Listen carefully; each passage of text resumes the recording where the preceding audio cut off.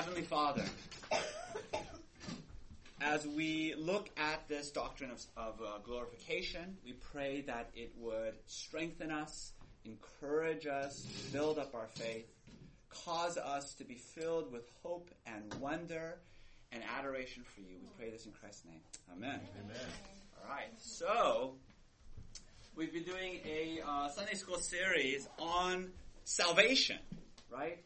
How is it that God saves us? And we've said that in one sense, God has already saved us. We have been saved, right? We've been called, we've been regenerated, we responded with faith, and then we received justification, right? Justification is the verdict that we are righteous. That is already done, right? So we have been saved. We looked at last week. We are now, even now, being saved, right?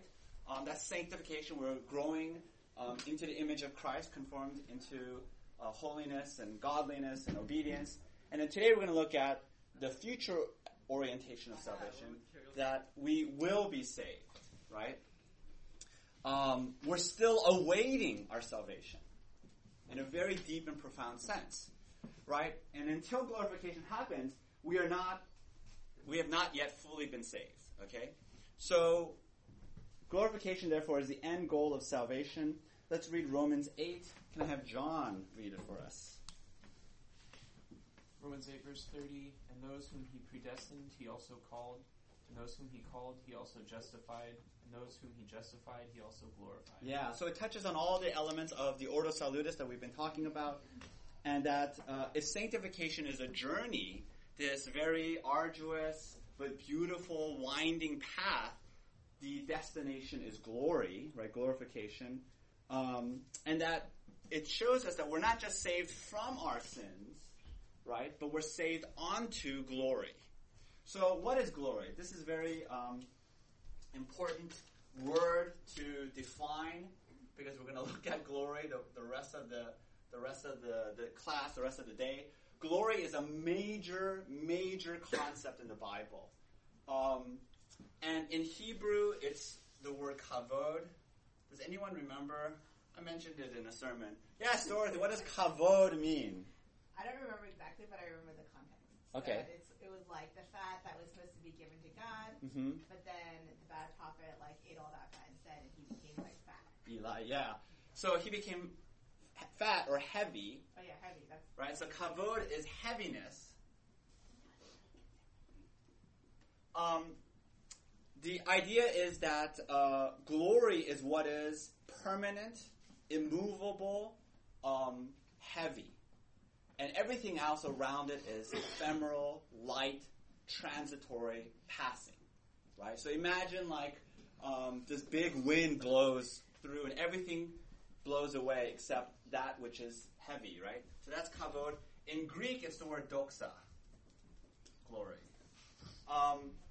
It means literally light or brightness, or magnificence, and so it's kind of an so both the Greek and the Hebrew are using metaphors to describe something that is very hard to define. It's a very abstract word, glory, and so I'm going to define it here as honor. What did I say? Acclaim or achievement. Acclaim, and what's a splendor? There we go. I was looking for splendor. And in the ancient world, it had a particular doxa, glory, had a very specific context in which it was primarily understood, or it had its highest meaning, which is that in the ancient world, they thought of in particular, specifically in terms of martial glory or military glory. And there was a specific event in which everybody understood, in which if you lived in the ancient world, see, we live in the United States, so it's very hard for us to appreciate and understand the mindset or the context of the ancient world. But in the ancient world, you often had the case where there would be an invading army coming towards you. So you're living in a city, and there's this massive invading army coming towards you. And this is a very serious and terrible prospect. Because if you're conquered, what's going to happen? Terrible things. They're going to possibly, right, or most likely kill you if you're a man, right? Kill all the fighting men, or maybe enslave you. They will absolutely enslave your wife, your children. They're going to ravage your wife. They're going to possibly, they're going to confiscate all of your wealth. They may burn down the city. It's a terrible thing. And so what would happen in the ancient world? This invading army is coming towards you. Your king would rally the fighting men, the soldiers of the city, and he would go out and he would meet the enemy. And he would, if it is the case, he would defeat the enemy. On his return, the concept or the word that he would receive is glory, right? And so let me add to glory, the definition of glory, victory. This is very, very important. And when the king comes into the city, so let me graphically draw it for you, because we're going to return to this concept again and again. So suppose you're the city. Oh dear. It's worse than I thought. I was going to use that black marker. I wrote this. How did I write it in the marker? Is this lies? All right. So let's say you're the city, right? And the king is coming back in victory. And let me try to draw a horse. It's a okay. And here's the king. Okay? And he has a crown. Okay, so you know he's the king. Okay. And what the king would do is when he's returning with all of his soldiers, right? So these are his soldiers.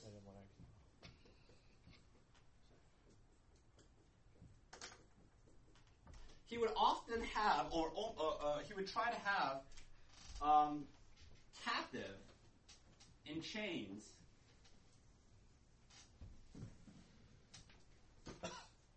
the enemy king, right? So this is the king, and this is the enemy. Okay, this is a very important concept. So I'm belaboring the point. And so what happens is the king would come back to his city with his victorious conquering army. It looks like they were decimated, so I'll give them more soldiers. And then he would bring back two objects that would be to the redound of his glory. He would bring back booty, right? So there would be wagon trains full of loot that he grabbed from the opposing army. And when he returns to the city, he would distribute that loot, right? So that's an enormous cause of celebration. And he would have in chains, in humiliation, in utter defeat, the enemy king. And he would bring the enemy king back, and then they would publicly execute the enemy king. And so you have to understand this. You have to understand the mindset and the feeling of the city, the residents of the city, because you're waiting in tense anticipation of the battle results. If the battle results go against you, you will die, right? Your whole family will be destroyed. But if there's victory, not only are you saved, you become wealthy, right? And you have this victorious king who brings back his vanquished enemy, and all the people would come out and line up the gateway and then usher their king into the city. Okay? So this is sort of the dominant metaphor in the ancient world. And when Paul in the New Testament talks about glory, this is sort of in the background. There are explicit references to this. We'll get to that later. But in terms of our salvation, who is the king in this scenario? Who is our king, victorious king? Jesus. Who is the vanquished enemy? Sarah. Satan. Good. Let me go even further. Satan, sin, evil. Satan being evil and sin personified, right? Rebellion. All right, so this is called the triumphal entry. Very, very important concept. Let me write this down.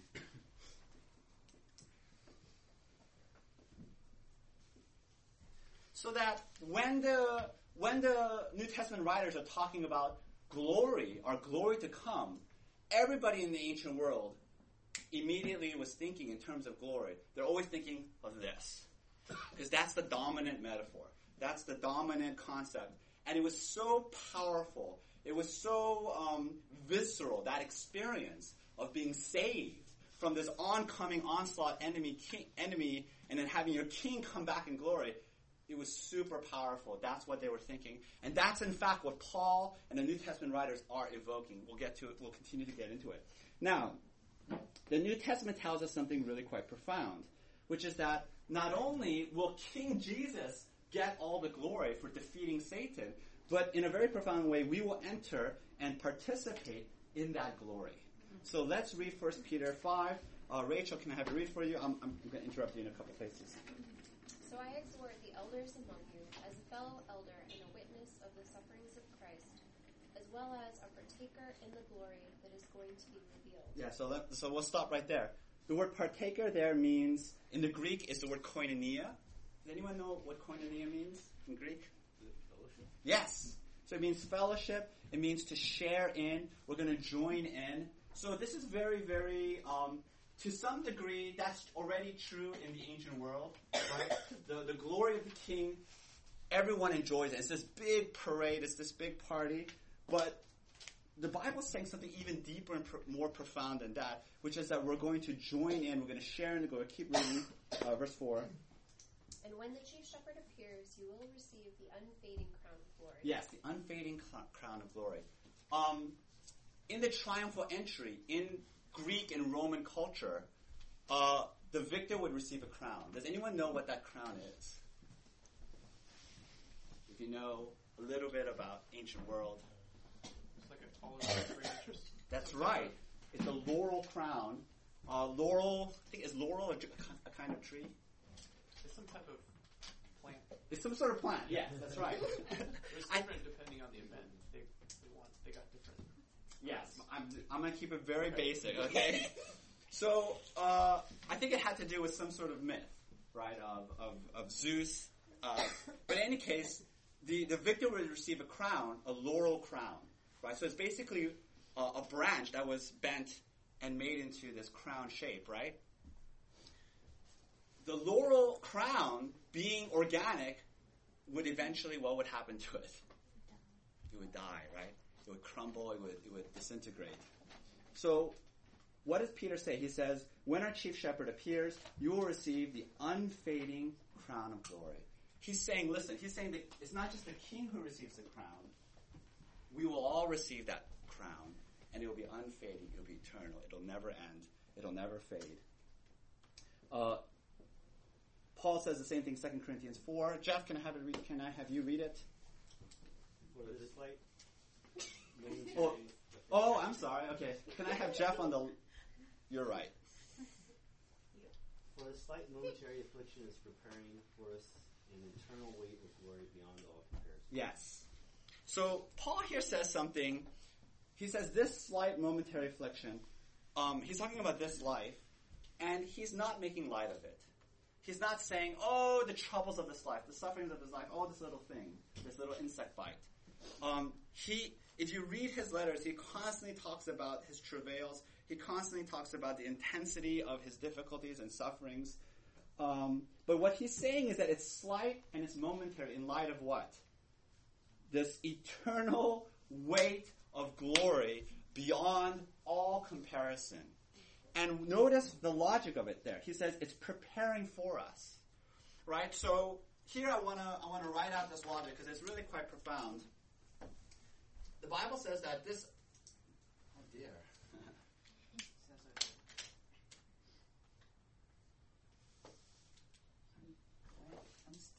satisfied with the marker quality here.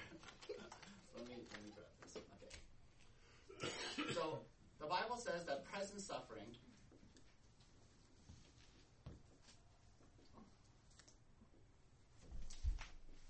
will lead to glory. Okay?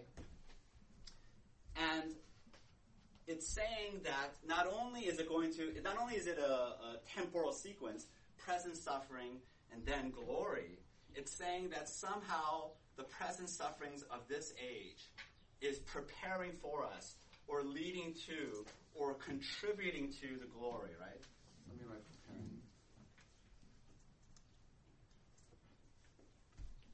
This is very profound because what it's saying is that all of our sorrows, all of our griefs is contributing to the glory such that the glory would not be the glory without this. So if you think about the city, right, the tense waiting, the anxiety, the fearfulness, the wild rumors going around, did we lose the battle or not? All of that is somehow contributing to this great victory when our King returns. We'll talk about what that means, in what sense, and how does that happen. So that's the first thing, right? The salvation that we're awaiting, the future event that we're awaiting, is this victorious return, this victory of our King Jesus, which we will participate in. Point number 2, this glory will be revealed at the final resurrection. So the critical question, which I'm going to spend the rest of the lesson on, is when. When is this glory going to happen? Right? Because we're in the present suffering right now. When is glory going to happen? And I'm going to break it up into 2 parts. The first part will be relatively not controversial, instructive and helpful, right? But not controversial. No Orthodox Christian has ever denied what I'm about to say on that issue. Then the second issue will be highly controversial because I have some sort of strange affection towards controversy. So I'm going to go towards it like a bee to honey. And then it'll be fun. Maybe you'll be mad at me, but it'll be fun. All right. So the critical passage is Romans chapter 8. Let's read Romans 8. I'm going to interrupt whoever reads it frequently. Dorothy, can I have you read it? Romans 8:18 to 25. For I consider that the sufferings of this present time are not worth comparing with the glory that is to be revealed to us. Yes. Does that verse sound familiar to you, Dorothy? Yes. Does this sound familiar to you in terms of something that we just read? Yes. Peter 5. 2 Corinthians 4, right? That one. Always when you cheat by looking at your fellow classmate, make sure that person knows what they're doing. Okay, we like it. Notice what Paul says in 2 Corinthians 4:17, Romans 8:18, virtually identical. Do you notice, right? That same pattern, right? The sufferings of this present time are not worth comparing with the glory that is to be revealed to us. All right. So he's talking about this glory that's coming after the present suffering. Verse 19. For the creation waits with eager longing for the revealing of the sons of God. Yes. So here it talks about this glory connected to being revealed as sons of God. We can talk about this at great length. This is a massive theme in Paul. But let me just say it very briefly. Almost every time you see sonship, children in the Bible, you always have to think of it in terms of inheritance. This is something that we in the modern world don't really appreciate or think about too much. But there was sort of 2 stages to being a son in the ancient world. You were a son by birth, by genetics, I suppose. And then you weren't fully a son yet until you came into your inheritance. Basically, when your father died, you would get all of his property, all of his connections, all of his alliances. It's sort of like The Godfather, right? When the Don dies, right? Vito Corleone, Michael Corleone inherits his father's alliances and connections, and he becomes this powerful mafia boss. The example that everyone would have known in the ancient world is the story of Octavian. Octavian was the nephew of Julius Caesar. Julius Caesar did not have a son, So he adopted his nephew Octavian. Octavian was named Gaius Octavian, and he got a new name. His new name was Julius Caesar Octavian. He got his adopted father's name, and when Julius Caesar was assassinated, Octavian, being this really young man, I forget, like in his 20s, he was a nobody with no martial ability, no history. He had his father's name. Suddenly, he got all of his father's connections. He was able to fight the greatest general at the time, Mark Antony, defeat him, and he became the emperor of Rome. So that story is on everyone's mind. That's what's always being talked about, right? So somehow we're sons now, but our full sonship is going to come into realization as this glory that's awaiting us. Verse 20. For the creation was subjected to futility, not willingly, but because of him who subjected it, in hope that the creation... So let's stop right there. Sorry. So the creation was subject to futility. What does futility mean? Huh? I heard two people. Be brave. Useless. Yeah. Purposeless. Right? Did I hear vain? Right? Yeah. So futility means that it's describing this life. It's incredibly frustrating. Have you ever had this experience where you put in so much effort, so much time, so much care, and it all turns to nothing? It all becomes nothing, right? Because of some structural ridiculousness, because your boss decides to override you, because your health fails you. Life is marked by futility, right? That's the present suffering. But Paul says that we have a hope that's coming. The word hope in the English language is a really weak word compared to the word in the Bible. In the English, we use it as a kind of wish. I hope it rains tomorrow. I'm not sure. But hope is in the Bible is something that is absolutely for certain, but you just have not yet come into it. So it's sort of like your inheritance. You're coming into your inheritance. You just don't have it yet. But it works backwards. Because you have this inheritance coming to you, you walk a little bit taller. You feel good about yourself because you know it's coming, right? So let's keep reading. But because of him who subjected it in hope, keep going, verse 21. In hope that the creation itself will be set free from its bondage to decay and obtain the freedom of the glory of the children of God. Okay, so that 21 is what I really want to talk about. We're going to camp out here for a while. So, it says, so what is it that this glory is, what is it that glory is going to do to us? What is it that this glory is going to promise us and give us? It has to do with decay. So what does the word decay mean? Breakdown, decomposition, right? Falling apart, right? And what does that therefore suggest? I guess, what is the prerequisite for decomposition to occur? Huh? Life? Let me ask you alive. Yes, something organic decomposes, but if it's still alive, it will not decompose. Although I suppose mold can grow on live things, right? But usually, what? Death. So when Paul talks about decay, it's a reference to death, right? There's a very famous passage, of course, foundational passage, Genesis chapter 2, where God says to Adam and Eve, you may eat of every tree, but the tree of the knowledge of good and evil you may not eat, for in the day that you eat of it, you shall surely die. Right? Now, that death is both spiritual and physical. It's spiritual in the sense that we are alienated from God, right? We experience spiritual disintegration, spiritual decomposition, because we're away from our Father, away from our Creator, away from our purpose in life. But very, very important, related to it, correlated to it, and appropriately connected to it is physical death, right? And so what Paul is saying is that all of us are subject to bondage or enslavement to decay. I have really come to appreciate the resonance of this. I don't know if you all know my condition or my situation, But about 5 years ago, I injured myself pretty badly. I injured my rear end. When I was caring for Judah, the only way that I could get him to stop crying is I would have to hold him and bounce him on one of those exercise balls, right?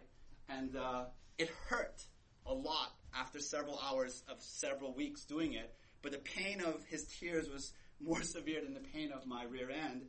So I kept going, which I learned now, if your body hurts, you should stop, right? But I permanently scarred and damaged my body such that it's hard for me to sit, right? It's a chronic, permanent condition.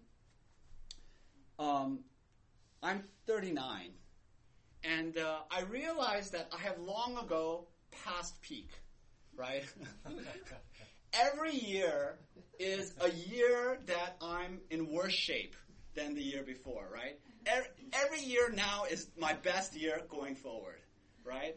And all I'm doing now is I'm exercising not to be, really fit and, good looking. I'm exercising now to arrest the decay, to slow it down, right? So this is going to be hard for the 20-somethings in this class to believe, but all of you are in bondage to decay.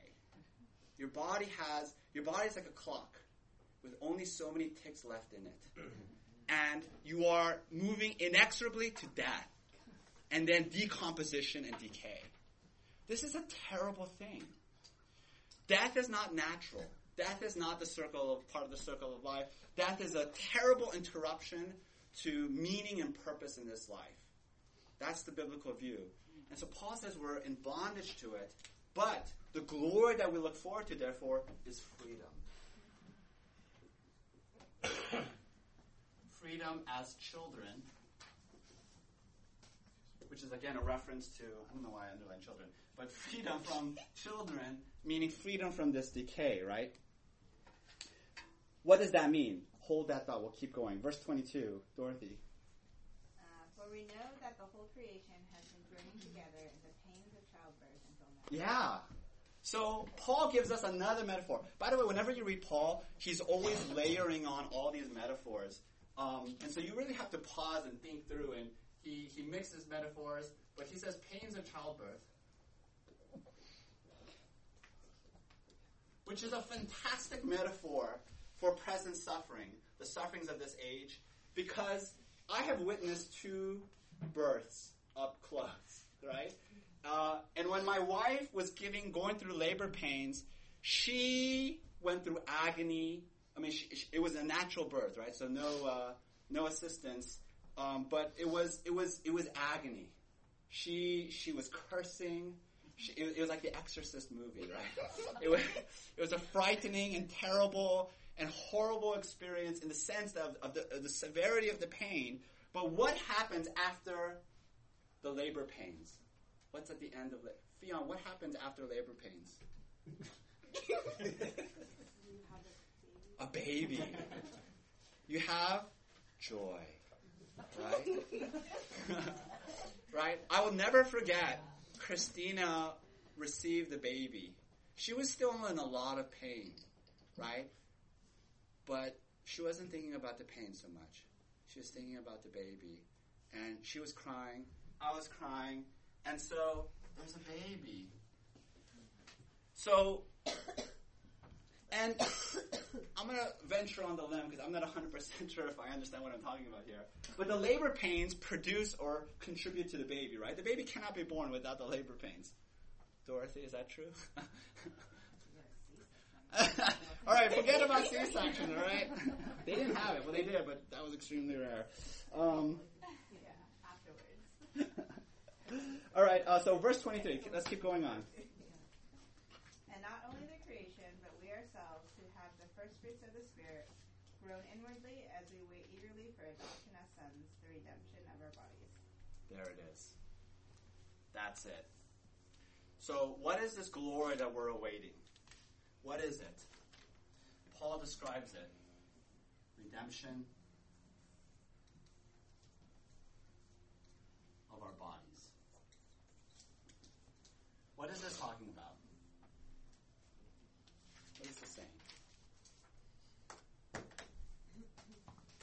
Why not redemption of our souls? Why does it say redemption of our bodies? Because bodies die. Yes.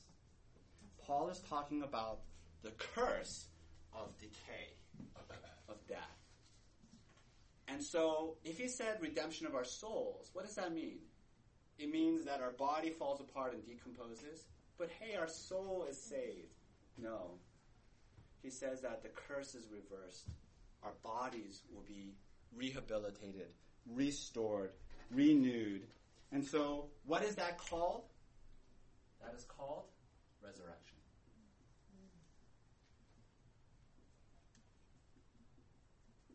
Resurrection, right? So that's the glory that we're looking forward to, which is resurrection, freedom from decay, right? Not just our body, not just our souls, but our bodies.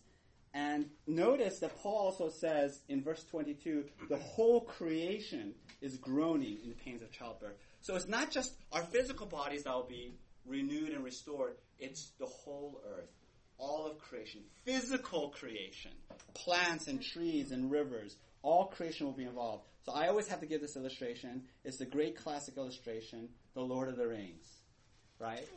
If you've seen the movies, if you read the books, you know that in the first book, The Fellowship of the Ring, what happens? They're in the mines of Moria, and Gandalf fights the Balrog, right, on that bridge.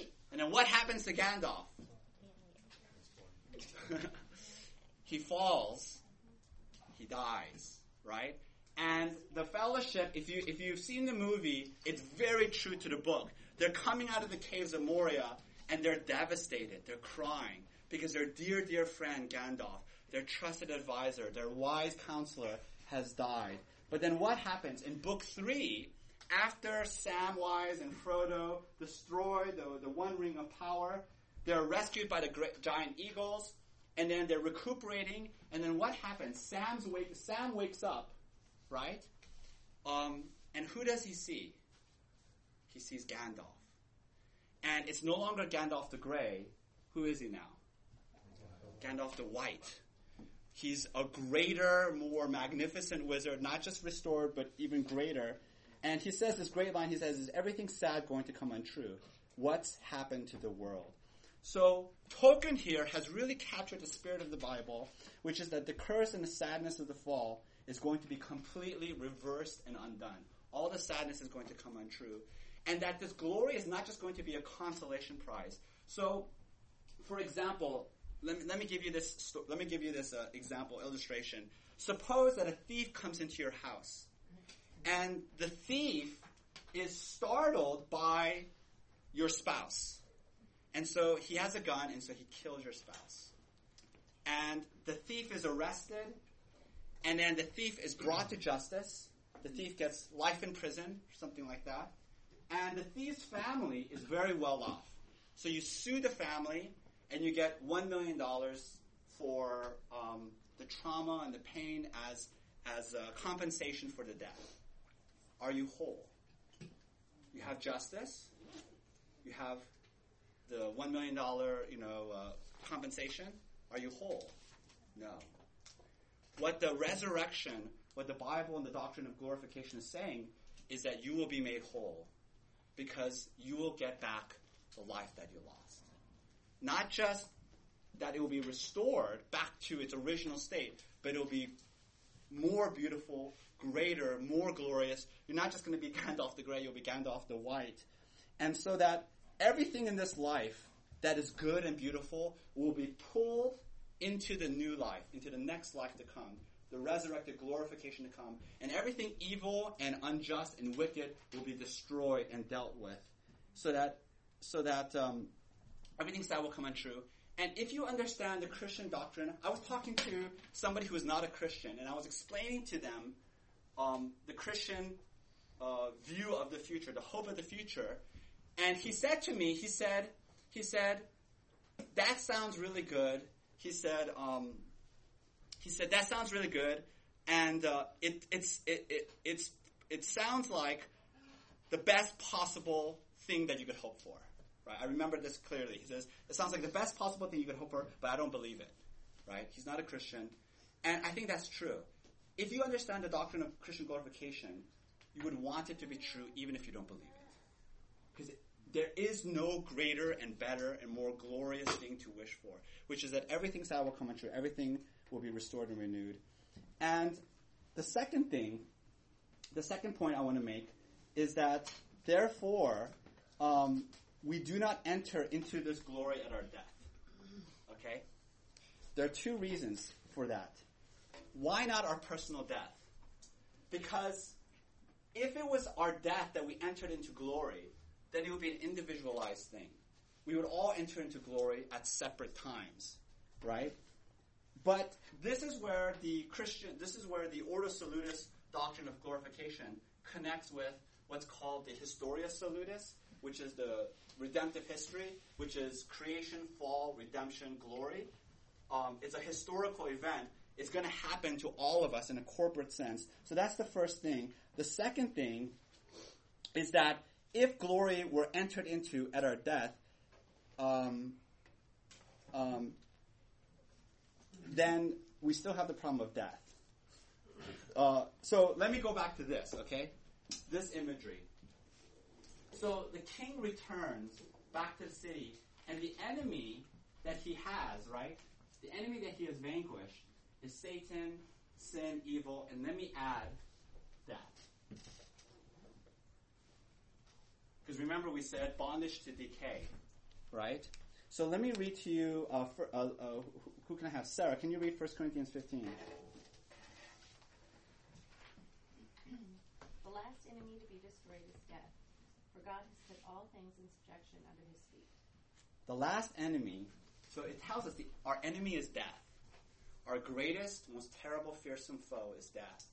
And at our glorification, King Jesus will stomp death. The death of death will kill death. And therefore, at our death, we cannot enter into glory. Why not? Because we're dead. Even if our souls are redeemed, we have not yet entered into glory. And so here, I want to describe this timeline, because this will be very helpful to you. And perhaps this will be new to some of you. All right, I'm going to need to copy what I wrote. All right. So this is the timeline, right? So this is our present suffering.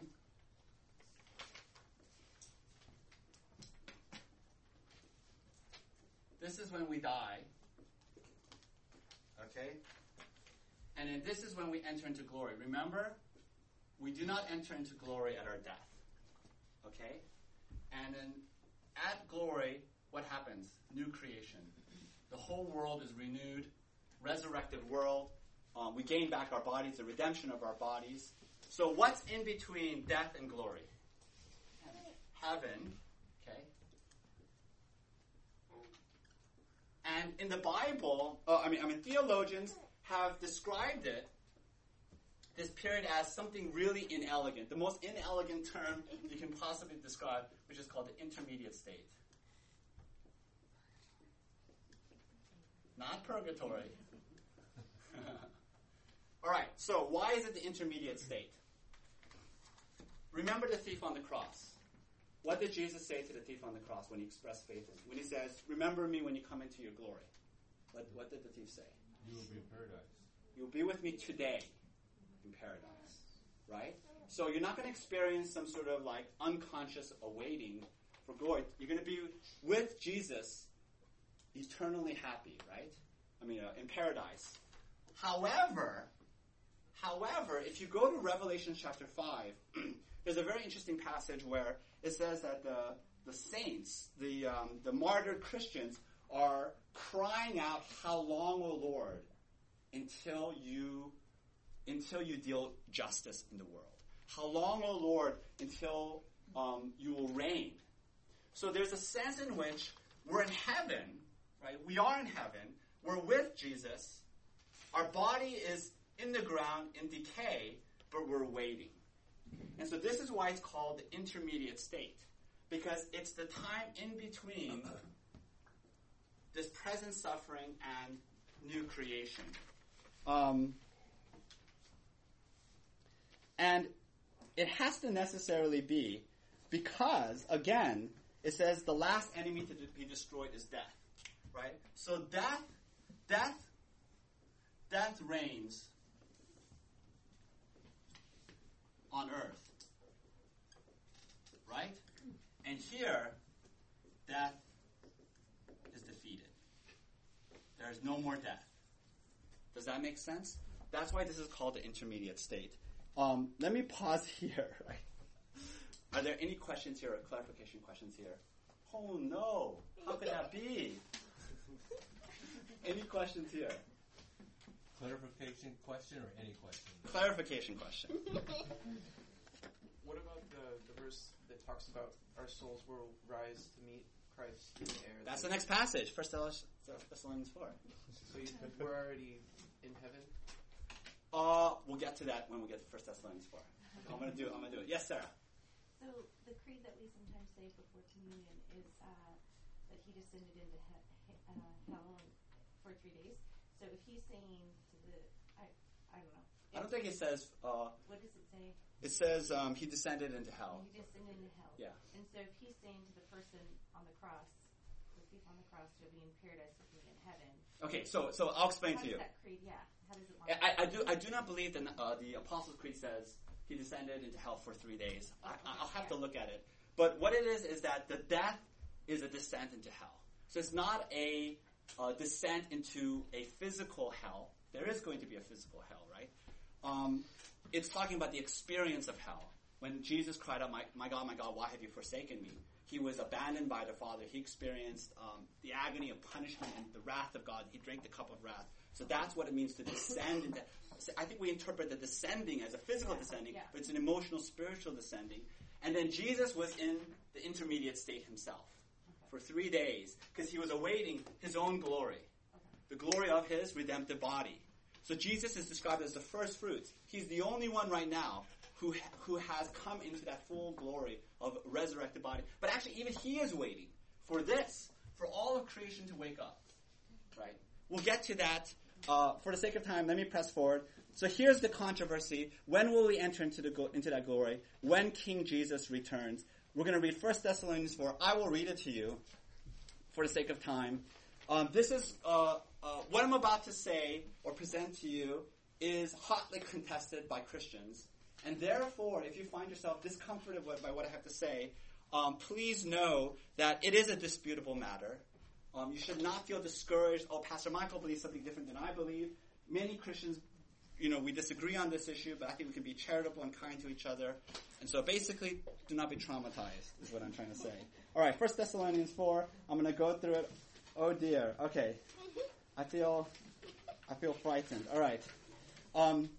Paul writes, "But we do not want you to be uninformed, brothers, about those who are asleep, that you may not grieve as others do who do not have hope."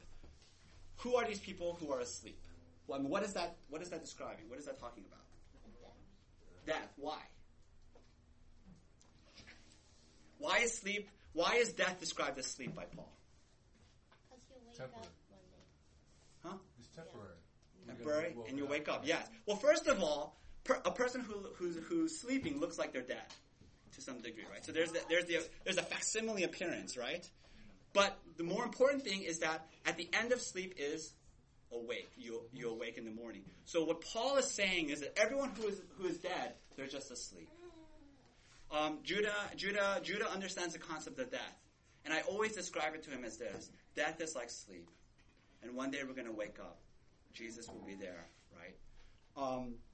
So verse 14. But since we believe that Jesus died and rose again, even so, through Jesus, God will bring with him those who have fallen asleep. All right, so that's John's question, right?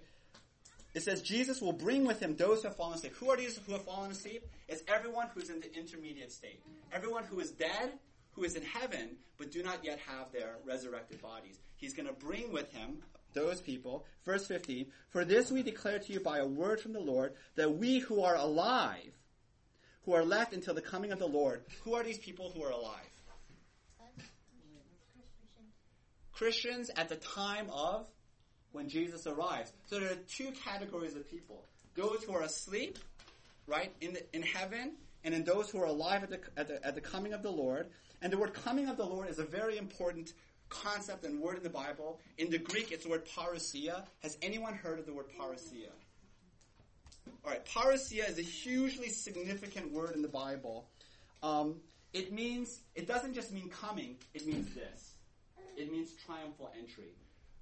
When the king comes back to a city in glory, in triumph, that they had a specific word for. I told you, this is such a huge concept. They all had specific terminology for it.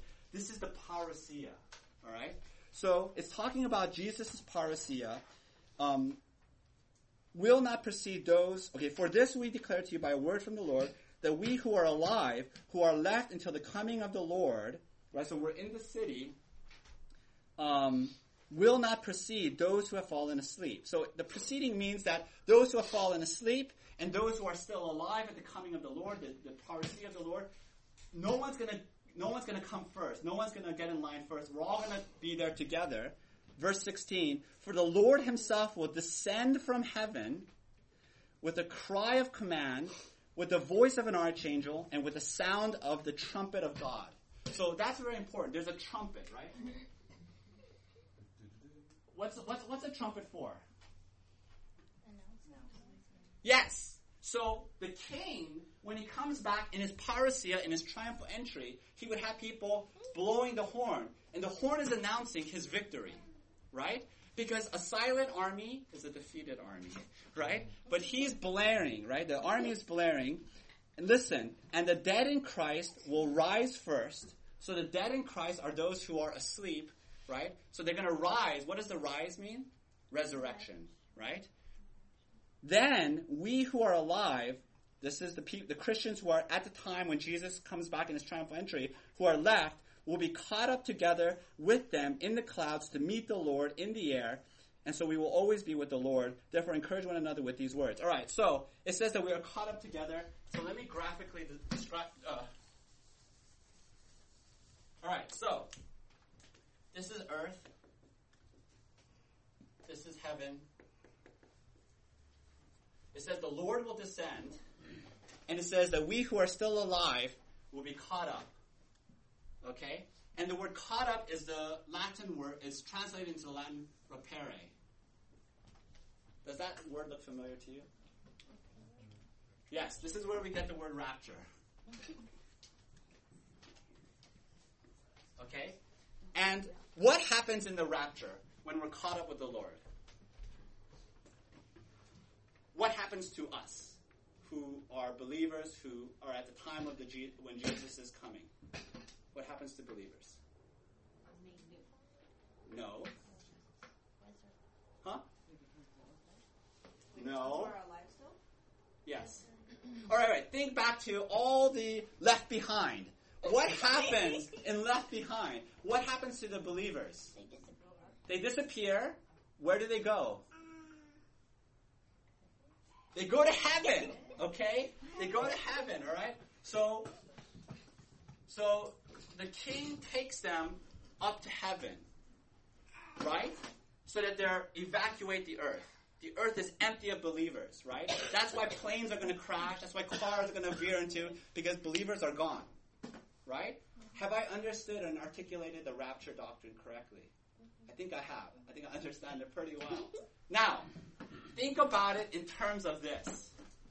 When the king comes back to the city sends out all of its citizens to cheer and celebrate and welcome the king. What does the king do at this point?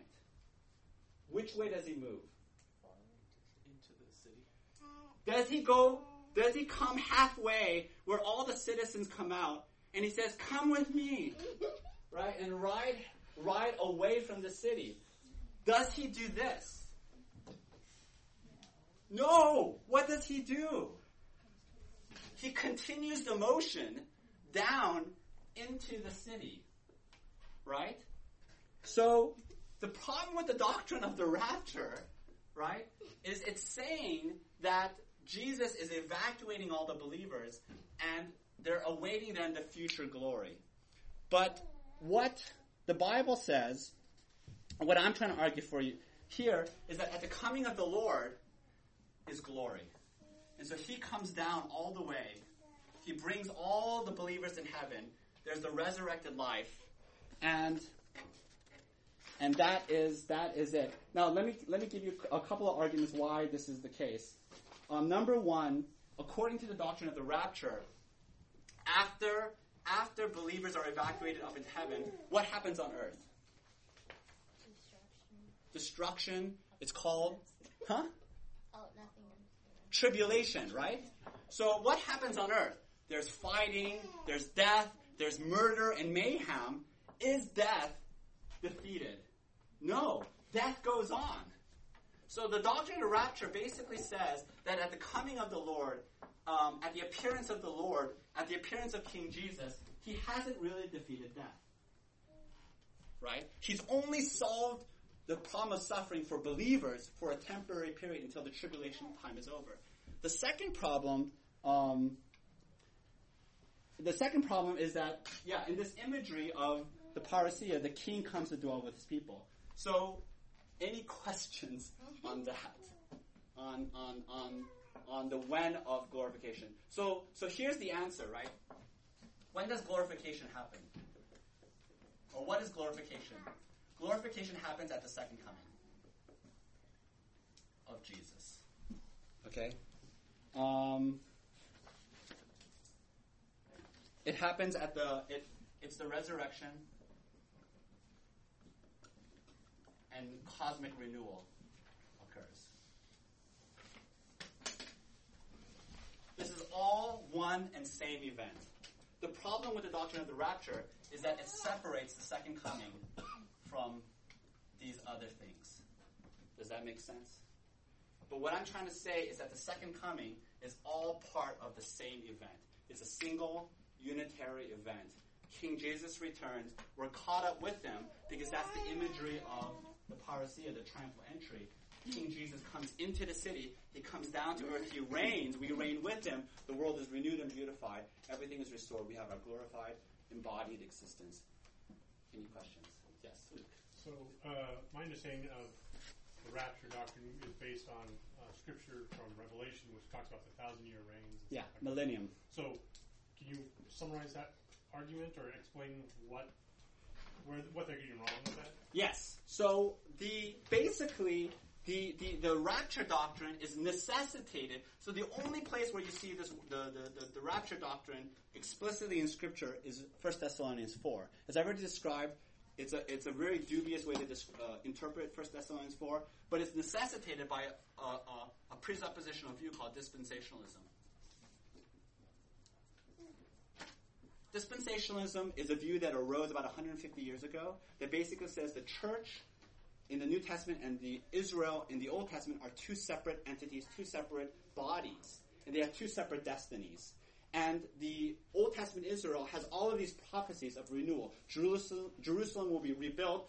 There will be this period of reign and prosperity. They connect it to the millennium in Revelation chapter 20, 1,000 years of peace and glory and beauty of the king. And so what they say is that all of these prophecies will only come true if the New Testament church is evacuated from the earth. So that's why the rapture came about. All believers are taken up to heaven. Jesus will come in the second coming, remove all Gentile believers, and then the drama that is Old Testament prophecy will play itself out with Israel. There'll be the 1,000-year reign, the millennium, and so forth. That's why this view is called premillennial. Premillennialism, meaning before the 1,000 years, the second coming will happen. The view that I'm trying to describe is after the millennium, also called postmillennium or amillennium, which is basically the millennium is now. We are in the millennium. We are in Jesus' earthly reign right now. He's not fully reigning, but Satan is bound. The church is expanding. Does that answer your question? Any questions? Yes, just some quick questions just to help me clarify things. Do non-believers get resurrected bodies? Yes. Okay. They will get resurrected bodies. They will experience physical torment. Okay, and the soul. Okay, you always hear these people. I don't know the word verbatim, but when a person dies, the saint is basically he'd be present with the Lord. I forgot what the beginning is. That's sort of like a misnomer in a sense of making people believe that they're in heaven. No, they are in heaven. They're in heaven. They're with the Lord. Like when people say, somebody has died, where are they? I always like to say they're with Jesus. But their bodies... Their bodies are waiting resurrection. Okay, waiting for resurrection. Yes. Okay, what about the soul? They're with Jesus. They're in conscious joy and happiness with King Jesus. Okay. But they're waiting. And when we mean soul, what does that actually mean? It's the part of you that isn't physical. The memories? Sure. Our memory, our, just...